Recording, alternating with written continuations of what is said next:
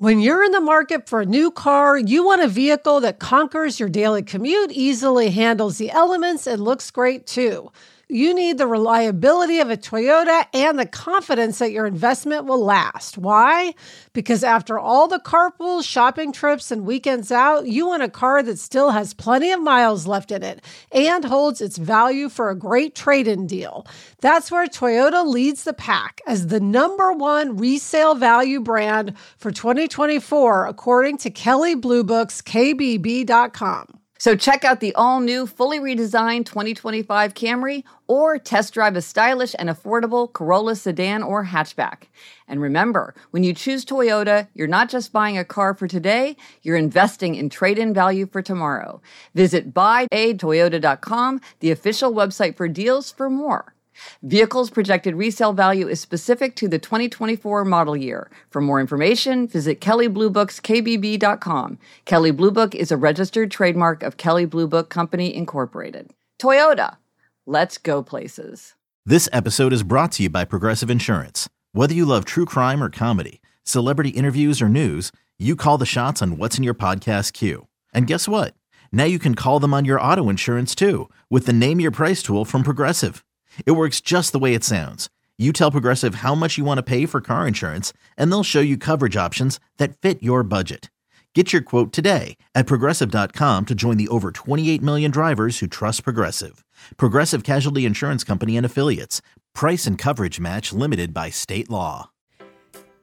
Hello and welcome to Happier, a podcast about, spoiler alert, how to be happier. This week, we'll talk about identifying your 18 for 2018 and also tackle a tricky situation involving in-laws and clutter.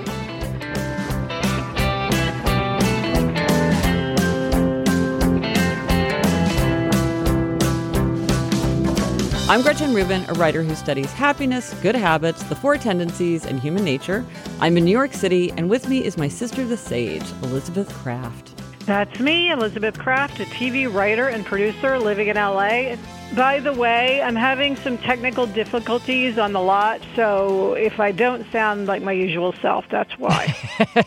And Gretch, before we get to anything else, I have to say happy birthday. Your birthday is tomorrow. Oh, thank you very much. Thank you for remembering. Yes, it's my birthday coming up.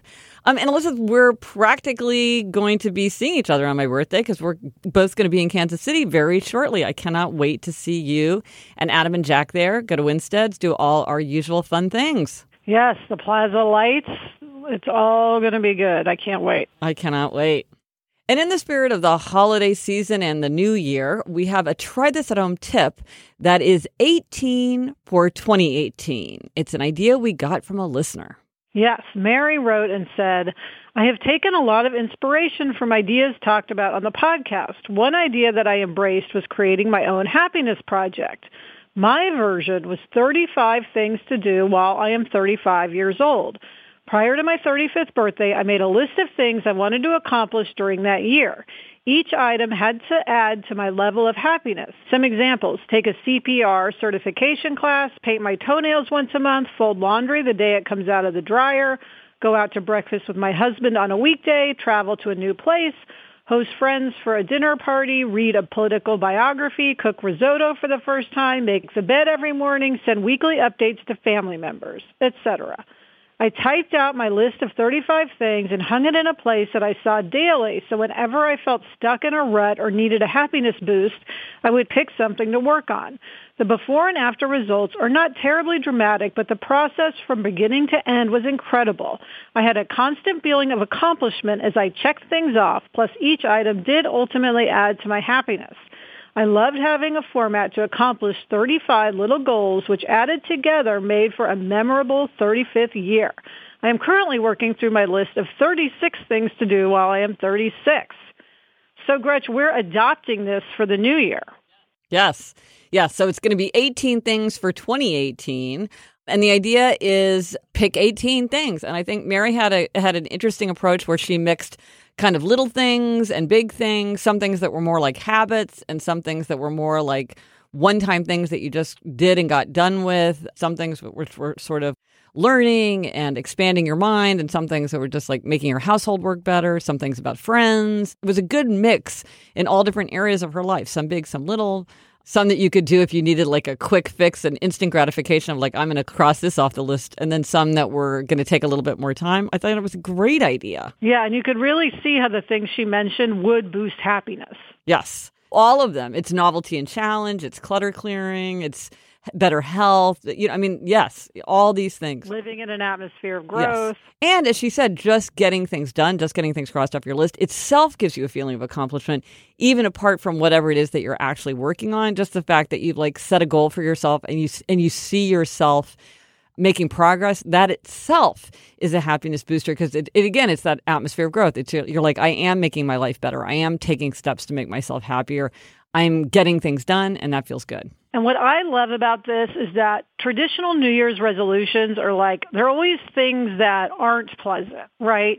So it's like losing weight, eating better, quitting smoking, going to bed early, right? Those are all traditional New Year's resolutions. Whereas this, you can put fun things that you want to do on the list, like go out to breakfast with your husband. That is not a traditional New Year's resolution.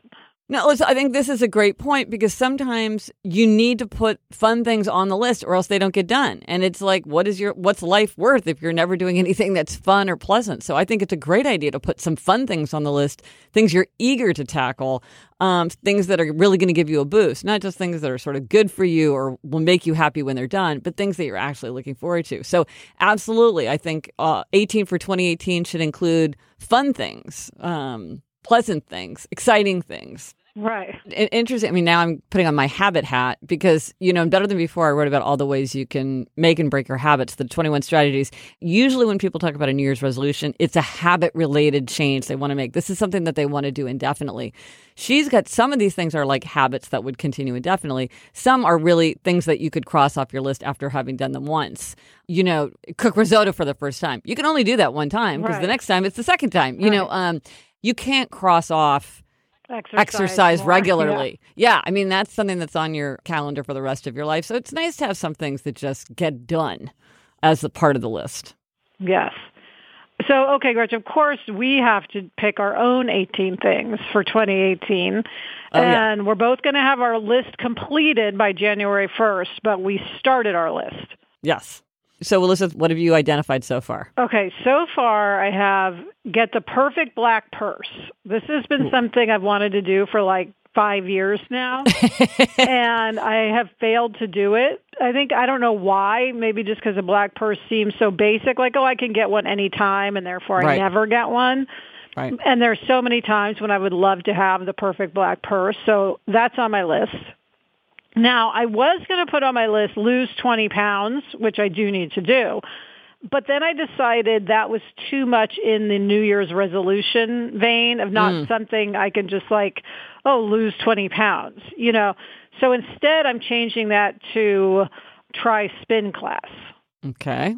Because I've really been wanting to try spin class for like 2 years because I think I would love it because it's like disco music and someone yelling out affirmations, and bizarrely, that just really appeals to me. And I know that when I get into doing new exercise, I do lose weight. That's something that like motivates me then to eat better. So it's like a positive, fun way to get on the path of what I want, as opposed to doing the self-defeating lose 20 pounds. Right. Makes it sound like more fun.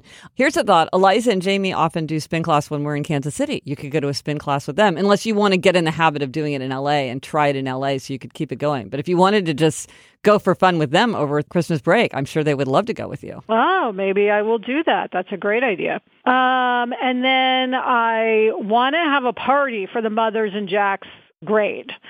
So that's something now that our house is so close to being done. It really is. It's going to be done by the new year. So this spring, I really want to have a party for all the moms. I just think that'd be a fun thing to do. I want to plan a family trip to New York because we haven't been as a family for quite some time. Oh, I want you to do that. Excellent. And Jack is always begging to see Eleanor, of course. Oh, great. Excellent. Oh, this is my favorite one so far on the list. Yes. Perfect. Okay. Great. And then the last thing I've come up with, I had said get my A1C into the 5s, which if you're diabetic, which I am type 1 diabetic, your A1C is sort of the number that indicates how you're doing. And I'm in the 6s now, which is okay, but being in the 5s would be even better. But again, I decided that was too big of a thing for this list. So instead, I'm translating that to any day that I'm in my office at the Disney lot, I want to walk at least 3 miles on the treadmill, on my treadmill desk, which I've kind of just fallen out of walking.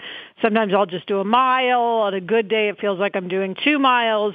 I want to get back to every single time I'm in the proximity of my treadmill desk, I do at least 3 miles.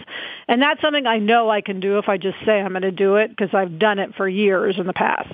Excellent. So that's where I am. Now I need, I think, 13 more things. That sounds like a really good list. Yeah. Now I'm excited about it. Okay, where are you on your list? With Eliza, starting in 7th grade, I would have a weekly adventure with her. And every Wednesday, I would meet her at school at 3:15, and we would go on a weekly adventure. And we would take turns picking it and surprising each other. And usually we went to a museum, so it wasn't like terribly adventurous. But it was really fun, and we had a lot of really good times and did a lot of unusual, interesting things together. And so I want to start doing that with Eleanor, and I haven't been able to start it yet, even though she's deep into 7th grade, because I've been traveling so much with the Four Tendencies book tour and everything. But when 2018 starts, I really want to get it on the calendar and really build the expectation that that's what we're going to do. I need to figure out what day of the week works for Eleanor. It doesn't have to be Wednesday. That just worked for Eliza. But I'm really excited to get that started. But I want to make sure that 7th grade doesn't end before I pick that up again. That's great. Okay, what else? I have a headset, so I can type and stuff while I'm on the phone. I can be hands-free. And it's running out of battery really fast. And so I've got to figure out what's going on there. Is it a battery thing? Is the device dying slowly? I don't even really understand how I ever hooked up the headphone to my phone line in the beginning. So it feels very scary because I don't really understand what's involved. But I think I just need to take a look at it and figure it out because it's really annoying me that it won't keep its battery long enough. It's funny you say that because I feel like every time I talk to you, you're like, wait a second, my headset's running out of battery. Right, see? It's super annoying because we'll be talking about what we're going to do, and I'm typing, and if I have to hold it on my, yes, I need to get that fixed. So you will appreciate that. This is something that will benefit you as well. Yeah. I do a Facebook show, Ask Gretchen Rubin Live, every Monday. Usually it's Monday. And I want to set up a studio at home because right now I don't have the right kind of light. I need to buy a better tripod. So I really want to make a home studio situation for that weekly show, just so that for viewers, it's more of a pleasure to watch. And do you have a place for that? Well, I had been thinking that I was going to do it in this large walk-in closet, but then I talked to this guy who was convinced me that maybe that would seem kind of claustrophobic, even for me and maybe even for viewers. And maybe there was a way that I could do it in another room. I was sort of part of it is that if you have windows and you have natural light, that messes with your lighting. But he showed me how I could close the blinds in a way that would mean that I could just light it. Okay. So there's a whole process involved, but I have a vision now. Okay, I know I need to buy a special kind of light. So I know what to buy. So stay tuned. I would like to work with Barnaby so he's better at coming when I call him. I know this is my problem, not Barnaby's problem. I do not blame him. I blame me. I need to do consistent work with Barnaby so he'll come. Because sometimes he comes, sometimes he doesn't come. It's just how he feels. Sometimes it's annoying. You need your dog to come when you call him. And then finally, I love canvas tote bags. I think I gave a happiness hack to the canvas tote bag. And I feel like some have zippers, some are open, some are small, some are big, some have inside pockets, some are lighter, some are disposable. So if I had to give something away, I could pack it in this tote bag and then give the person the tote bag too. So I have 1,000 tote bags and they're all over our main closet. I just need to figure out, does one family really need 500 tote bags? And if so, how do you store them? And if not, I'm sure I could just take them to Housing Works or something. I'm sure they would love to just have tote bags that they could use as shopping bags. I need to grapple with my tote bag situation. I love them, but they're just too voluminous. Well, I cannot wait to hear the rest of your list. And I want you to put something whimsical on it per our last episode where we talked about introducing a note of whimsy. Yes. Okay. Note of whimsy. Now, listen, something just occurred to me. Should we give each other things? Oh, should we propose things? interesting. I don't know. That might be too much of a happiness bully thing to do. I don't know. That's interesting, though. Let's ponder that. Let's ponder that. But, I think, I don't know about you, Elizabeth, but just even thinking about just the 5 things made it seem much more possible that I could get these done. Like, I'm like, I think I could get a battery for my headset. You know what? I bet that is possible. It felt like the sort of insurmountable thing, and I wouldn't even let myself even contemplate it. It felt too awful. But now that it's on the list, I'm like, I think I can do that. Right. So just making the list is helpful. Yeah. And Elizabeth, with you with your perfect black purse, I bet now that you said that, you will be out doing your Christmas shopping and you will walk by a sales table or something and you will find it. Now that it's in your mind because it's on your list, you will be alive to the possibility of the perfect black purse in a much more likely way. That is definitely a possibility. I could see that happening. That's a good thing about Christmas shopping. It does put you in the store and put you in front of the stuff that you might need. Yeah, because you don't really spend much time in stores. So for you, No. This is the time when you're doing it, is when you're doing holiday shopping. So,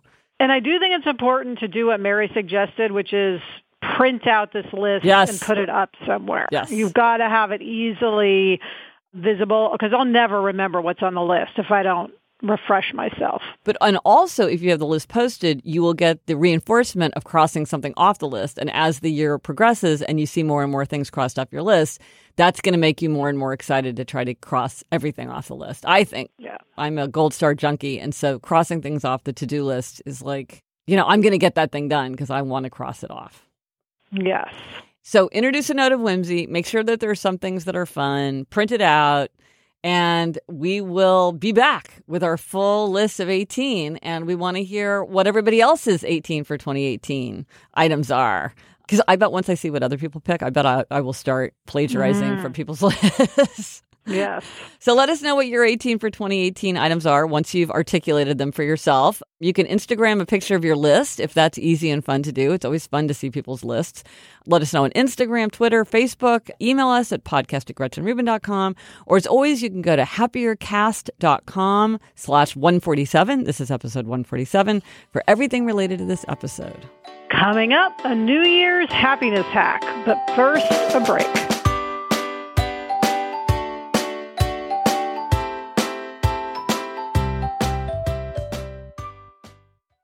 There are some stories about our father's life that I truly never get tired of hearing. From hilarious to heartfelt, tear-jerking to plot-twisting, his retelling of the events always brings me joy. Just in time for Father's Day, I found the perfect gift that captures all his stories for our family forever. It's called Storyworth. Storyworth helps you preserve precious memories and stories from your father or father figure's life for years to come. And Gretch, you get a book of all these stories. And I love just keeping a book on the coffee table, and anyone from any generation can see a story from Dad, like what was his favorite toy or what was his first job. Each week, Storyworth emails your loved one a thought-provoking question that you get to help pick. Give all the fathers in your life a unique, heartfelt gift you'll all cherish for years. Storyworth. Right now, save $10 on your first purchase when you go to storyworth.com/happier. That's storyworth.com/happier to save $10 on your first purchase. LinkedIn isn't just a job board. LinkedIn helps you hire professionals you can't find anywhere else, even those who aren't actively searching for a new job, but might be open to the perfect role. In a given month, over 70% of LinkedIn users don't visit other leading job sites. So if you're not looking on LinkedIn, you're looking in the wrong place. On LinkedIn, 86% of small businesses get a qualified candidate within 24 hours. Hire professionals like a professional on LinkedIn. I now work with a team, and I am here to say that finding the right candidate and hiring the right candidate is one of the very biggest and most important challenges to anyone who has a small business. LinkedIn knows that small businesses are wearing so many hats and might not have the time or resources to hire. LinkedIn is constantly finding ways to make the process easier. Post your job for free at linkedin.com/Gretchen. That's linkedin.com/Gretchen to post your job for free. Terms and conditions apply. So this happiness hack is also related to kind of the New Year's resolutions, making yourself happier in 2018 theme, carrying over from our Try This at Home. And this is one, it's an easy, fun hack that boosts happiness, and it's backed by popular demand from last year. Yes. Last January, every day in January, you and I both posted a picture on Instagram of something that made us happier with our hashtag. And so many people joined us in doing this. It created this amazing community on Instagram. Yeah, it was so fun. It made me happy just to look at the Instagram feed. Yes, and it still does. We posted every day in January. Some people have kept this going and are still posting every day of 2017. Right. Well, for many people, what it turns out that it is a real happiness booster because, like, taking that moment to memorialize something that makes you happier and share it with other people in the world. It's kind of a gratitude practice. It can be whimsical, back to the introducing notes of whimsy. This is just something that a lot of people really love to do. And then you can turn it into a book at the end of the year. There's all kinds of possibilities. And people really, really got into it. So this year we want everybody to use the hashtag Happier Podcast. Yes. So as we head into January, be thinking about posting every day in January something that makes you happier. It could be your morning cup of coffee. It could be a great book. It could be a beautiful sunset. It could be your child laughing. Yeah, your 18 for 2018, the first thing crossed off. Whatever it is that makes you happier, you can share it on Instagram using the hashtag Happier Podcast and then tag Elizabeth and me. I'm at Gretchen Rubin and Elizabeth is at Liz Craft. This week we have a Know Yourself Better question, and this question was proposed by our listener, Rochelle, and this is a very thought-provoking question. She asks, what is harder for you to do? Say the word no or hear the word no, and why? Which one is easier for you, and why? Hearing the word no or saying the word no. I think this is a really thought-provoking question. So, Elizabeth, what do you think about yourself? I think it's harder for me to say no, but I have to say I'm not entirely sure. I think it may be one of those things where I think it's harder for me to say no, but it could be that people around me think it's harder for me to hear no. Like I feel like, oh, I take no in stride, but in fact I don't. Yeah. But I'm not really sure. What do you think? My instinct is that it would be harder for you to say no, but you're right. I think this is a question that takes a lot of pondering, and it's a difficult question to think about. But I wonder if it's part of being an obliger. You're an obliger, and in my observation, it is often harder for obligers to say no. Do you think that being an obliger might play into that? I think it definitely could, yes, because you want to meet people's expectations, and saying no is automatically not meeting an expectation.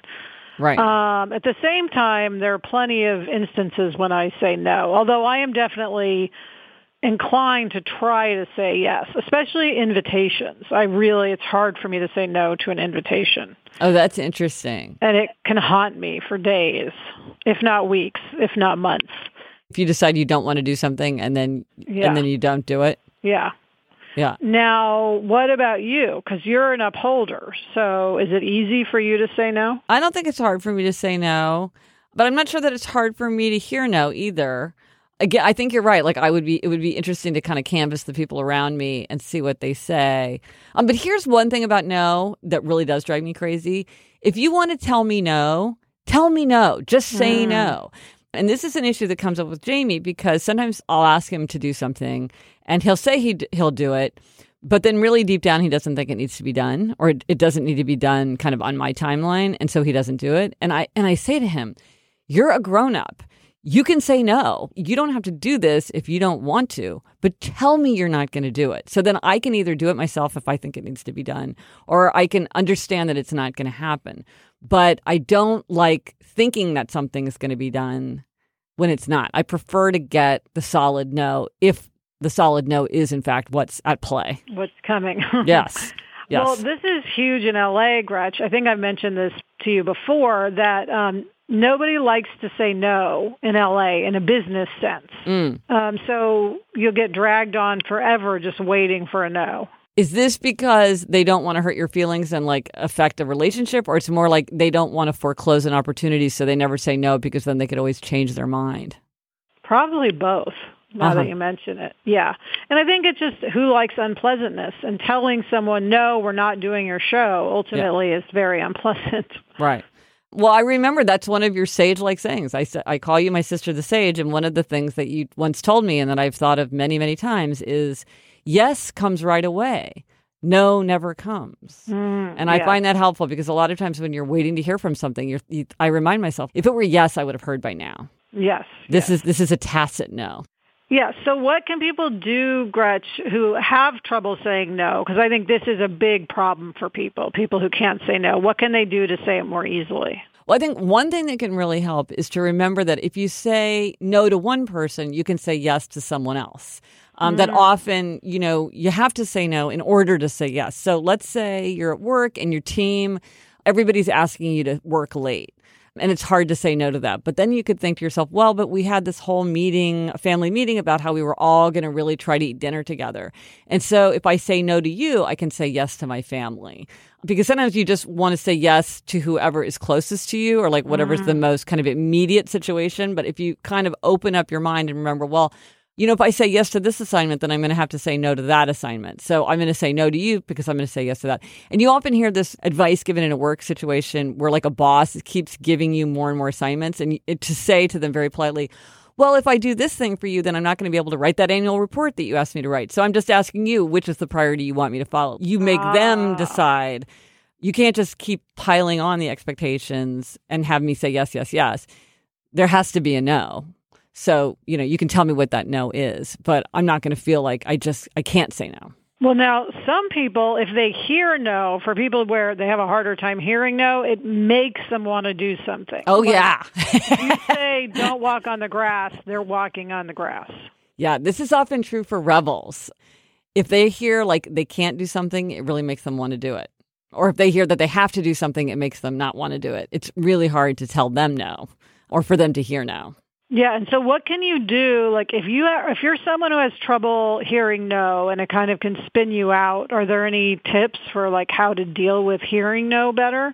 As a rebel? Or as anyone? Because even non-rebels don't like to hear no. Right. Well, one thing is if you feel like it's just igniting a spirit of resistance, recapture that feeling of choice. Like this professor is saying that my paper can't be any longer than 20 pages, which makes me want to write a 25-page paper. But actually, I don't want to write a 25-page paper. 20 pages works for me. I'm doing it because I choose to do it, not because somebody told me to, even though that's the thing that they're telling me to do. Well, and Gretchen, for people, who have a hard time hearing no, I think it can be helpful if you hear no, think about why the person is saying no. And if you understand their reasons, it can be easier to accept. Well, and by the same token, if it's hard for you to say the word no, think about, well, why would I want to say no? What is my justification? How does saying no to one person allow me to say yes to another person? So I think it really is a very helpful question. It's sort of you and I are both finding it difficult to think about. I think it's something that we might have to ponder for a long time. What is harder for you to do? Say the word no or hear the word no, and why? I'm going to start paying attention just in my daily routine and see like where I, meet more inner resistance when I'm having to say no or when I'm hearing no, and I'll let you know. And I will do the same for you. Interesting. Thank you, Rochelle. And now for a listener question. As always, you can leave us a voicemail question at 774-277-9336, which is also 77-HAPPY-336, or email us at podcast@GretchenRubin.com.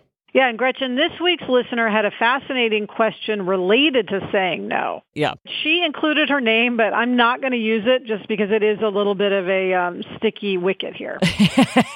She said, I have a happiness stumbling block. My husband and I recently bought a beautiful house and consider ourselves minimalists. We just hate clutter and holding on to things we don't need. We do not have children, so we have spare bedrooms that are pretty empty, just how we like it. Though I love my in-laws, of course, they have a habit of leaving things at our home because we have the space. This can range from unused shower caddies from their college-age son, rollerblades that can't fly home, or random gear to store because our closets are empty. I, as an obliger, have a difficult time saying no to their requests. I do not know how to approach my in-laws with this problem. We do have unused space, but that is because my husband and I make a special effort to live with minimal items. I feel as though my in-laws know this about my husband and me, but choose not to respect our wishes. Thus, the amount of unneeded items continues to grow in our home, and their requests to keep things with us become more frequent. So that's a problem. Well, I completely understand this. I mean, because I can imagine from the in-laws' perspective, they're thinking, she's got this big empty house. Why can't we just store our stuff there? What is the big deal?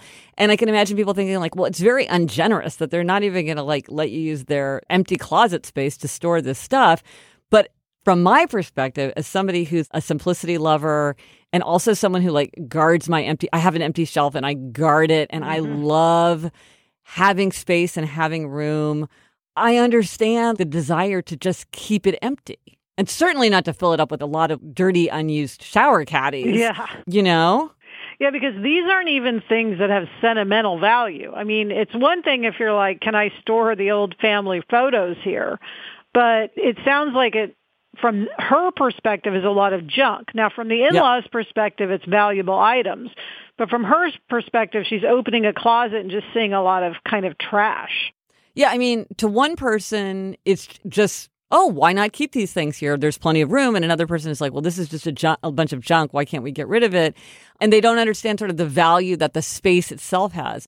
In our apartment, there's this closet that's on a landing that we share with a neighbor. And before we moved in, the person who had our apartment had completely filled the closet with her things.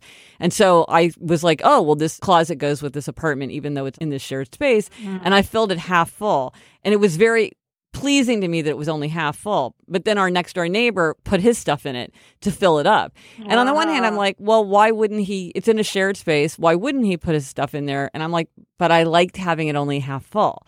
But I see how that to some people is like, well, if there's a closet, why can't you just put things in there? It's like the emptiness of it, the beautiful emptiness of it. For some people has enormous meaning, and other people it's like, let's just fill it up with stuff. It doesn't matter what it is. Even if it's the random gear, it's like, why not have your random gear in there? So what can she do, Gretch? I don't know. What can she do? So here's one thing that I thought about, but I don't think it would work, actually, Elizabeth. But let me float this by you. Do you think she could set aside an area, like if it's a corner of the basement or like two closets, and say, like, this is the area that we've put aside for you, fill it as you like, and then once it's full, then we have no more room for you? Do you think that would that be a compromise? It could, although from what she's saying, it sounds like her in-laws might not listen. You know, they may not respect that sort of one closet boundary. Yeah. I wonder if she needs to just one thing people do, I've noticed, when they don't want to hold other people's stuff, is they just hand it back to them. Oh, yeah? Like Adam's parents have done this. Like, we'll show up for dinner and they say, hey, here's your box of yearbooks to take with you. And that's an effective way of getting stuff out of the house. You know, or she could ship it to them. It sounds like they may be out of town. And so she could ship them their stuff like, oh, hey, wanted to make sure you got this back. Right. That could work. And I wonder also, like, using humor just to make a joke out of it, to just be like, oh, you know, we're those crazy minimalists that you read about, you know, and we do all these crazy things. And, you know, we're nailing that closet door shut because we don't want to have anything in it. And you just accept the fact that they're going to talk to you about, like, oh, here's this crazy daughter-in-law we have who, like, can't even let us put a pair of rollerblades in her closet without freaking out. But you just sort of accept it and make fun of yourself to them, while being nevertheless very insistent about what it is that you're enforcing. That could work. Yeah, I mean, it's like, are you willing to be uncomfortable? If you're willing to be uncomfortable, then you can just have the conversation and say, you know what, I really want to keep these closets empty. I really want to keep these bedrooms empty. It makes me feel calm inside to have this space, and it makes me feel chaotic when I just have a bunch of stuff around. So it's just not working for me. It's just, you have to then know they might be a little peeved. But if you keep with that, if you stick to it, ultimately they will stop putting stuff in your house. So 5 years from now, they won't even think about putting their stuff in your closet, and the problem will be solved. So it's like, can you have a short-term discomfort for long-term gain? Well, this is a super important point, and this is something I thought a lot about with habits, because if you sort of keep saying things like, well, I'm going to go to a 10 a.m. yoga class on Saturday, and then people are like, oh, don't do that, that's a pain, whatever, and then you back down, then they never adjust. But if you're like, this is what I'm doing, this is how I'm organizing things, people will adapt to you. But if you keep backing away, then they won't adapt. They'll keep pushing and pushing. Yes. And so if you're just like, this is not happening, don't bother to bring this by because it's not staying here. They will adjust to it. And you're right. As you permit it, it will become more and more frequent. As you resist it, then they will cease to push on you. Well, here's another thing, though. This is her husband's family. Yes. He needs to have a part in this. I mean, arguably, he should be totally handling it. But it doesn't seem that he is, because he didn't write to us. Exactly. So that's a tricky thing, too, which is how do you try to get the child of the parents to be the one to tackle something like this so that it's not coloring your relationship with your in-laws, which is just obviously not as enduring and as close as what the child of those parents is. Yes. And Gretch, if we could answer that question, we would say we would keep so many fights from happening in marriages. Yes. Because I hear all the time about people who are, annoyed that their spouse won't deal with their parents. But in this question, she didn't seem to be angry at her husband. So for whatever reason, she seems to accept the fact that she and her husband have this shared philosophy, and they're both sort of sharing in the discomfort, but she doesn't seem to be directing any of that feeling at whatever the particular idiosyncratic situation she's in. But it needs to be said. Best case scenario, if it's your parents who are being a pain, you're the one who's on the hook. And I would just say this. I would say if it helps her, I give her total permission to refuse to house her in-laws' stuff. I think part of it is you just feel guilty, and it's like, I'm just saying she should not feel guilty. It is not her duty to house these items, in my opinion. No. Because like you say, it sounds like things they don't even really care about, you know? Yeah. So they're having trouble getting rid of stuff, so their way of getting rid of it is to leave it there, which is just passing the buck. So, well, in Marie Kondo, in The Life-Changing Magic of Tidying Up, she talks about how sometimes you don't want to deal with the trauma of getting rid of something, and so you give it to somebody. Here, they're not really giving it to her, but they're asking her, because they know she would just get rid of it, but they're asking her to store it, which is sort of related. Anyway, this is a fascinating question, actually. I would love to hear what listeners' advice is. Yeah. Have you been on either side of this kind of thing? What do you think? That our anonymous, she's in witness protection program there. Yeah, what do you have to say? Coming up, Gretchen has an egg salad related demerit, but first a break.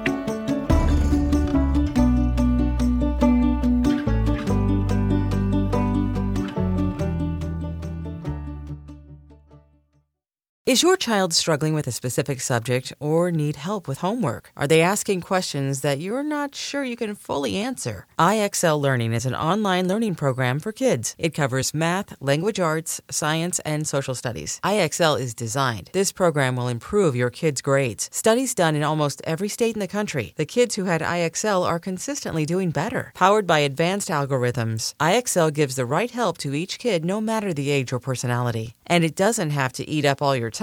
One subscription gets you everything for all the kids in your home, pre-K to 12th grade. So don't miss out. 1 in 4 students in the U.S. are learning with IXL. IXL is used in 95 of the top 100 school districts in the U.S. Make an impact on your child's learning. Get IXL now. And listeners can get an exclusive 20% off IXL membership when they sign up today at IXL.com/audio. Visit IXL.com/audio to get the most effective learning program out there at the best price.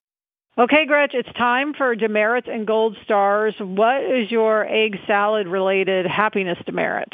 Well, Elizabeth, I never want it to be said that on this podcast, we do not pay close attention to even the most mundane details of life, because we definitely do.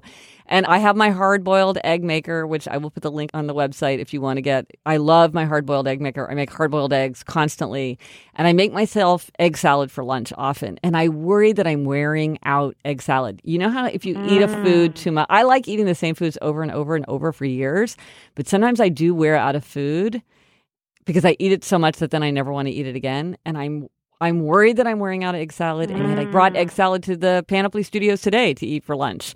I worry that I'm going to wear it out. I need to hold back. Can you cut it down to like 3 times a week or twice a week? I think I'm going to have to dole it out like a dessert, I think I'm going to have to just say I can't have egg salad every day. It's hard because there was a while there where you were just eating hamburger patties. Oh, left and right. Like a mad woman. Yep. Did you wear those out? Kind of. I mean, I still do eat hamburgers, but not like I used to. And I don't want that to happen again. So to the delicious egg salad. Okay, well, you've said it here, so yes. Cut back on that egg salad, Gretch.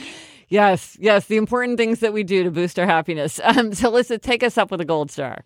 Well, my gold star goes to Adam, and it's for designing our fire pit area. So as we all know from my constant mention of it, we've been redoing our house forever. And a big part of that is the backyard. And we have always planned on having a fire pit. And when it was initially built, it was just this eyesore. It was a sort of ugly cement fire pit. And next to it was this ugly cement bench. And I don't know how that design happened, but that's what happened and that's what got built. And Adam was just like, I don't love the fire pit. And I'm like, well, I don't either. But to me, hey, it's built, it's done, it's happening. But he started researching and he found this picture of this gorgeous big bench around this gorgeous big fire pit. And he's like, wouldn't this look good? And I was like, yes, but I mean, how do we make that happen? It seemed like this impossibility. And he took it upon himself to have what was there removed and to then find a carpenter to build this bench like he had seen and have the cushions made and make sure the fire pit was the right dimensions and found what to put in the fire pit. And basically, he built this most beautiful fire pit area you can imagine. Well, you've seen it, Gretchen. It is gorgeous. I have gorgeous? To say, it really is. I was stunned. It really is beautiful. Beautiful in the space. Yeah. And it's really the centerpiece now of the backyard and a great gathering place. And we have chairs and this bench, and it's just wonderful. And it's all because Adam had a vision and he made the vision happen. And I love it. And so I give him a big gold star because that was 100% him. And if it were me, we would just have an ugly concrete bench in front of an ugly fire pit that we would never have used. So gold star to Adam. And I'll Instagram a picture of our fire pit. Yes. It's so... Hashtag happier podcast. Yes. And that is it for this episode of Happier. Let us know if you tried this at home. Make your list of 18 for 2018. Once you make your list, let us know what you plan. Yeah, and if you want, Instagram a picture of your list, hashtag happier podcast. Thank you to our producer, Kristen Meinzer. Also, thanks to Andy Bowers of Panoply. Get in touch. Gretchen's on Instagram at Gretchen Rubin, and I'm at Liz Craft. Our email address is podcast@GretchenRubin.com. And if you like the show, as always, please be sure to tell a friend and subscribe to us on iTunes. The resources for this week, speaking of New Year's resolutions, many people like to read The Happiness Project, my book, The Happiness Project, for the new year. That book starts on January 1st, and a lot of people use it to kind of give themselves ideas and encouragement as they head into trying to make their year happier. So in the show notes, I'll put links to the book and to a lot of resources that I've made available, like a template to do your own happiness project and a discussion guide if you're going to talk about it in a book group and a lot of things like that. Until next week, I'm Elizabeth Craft. And I'm Gretchen Rubin. Thanks for joining us. Onward and upward.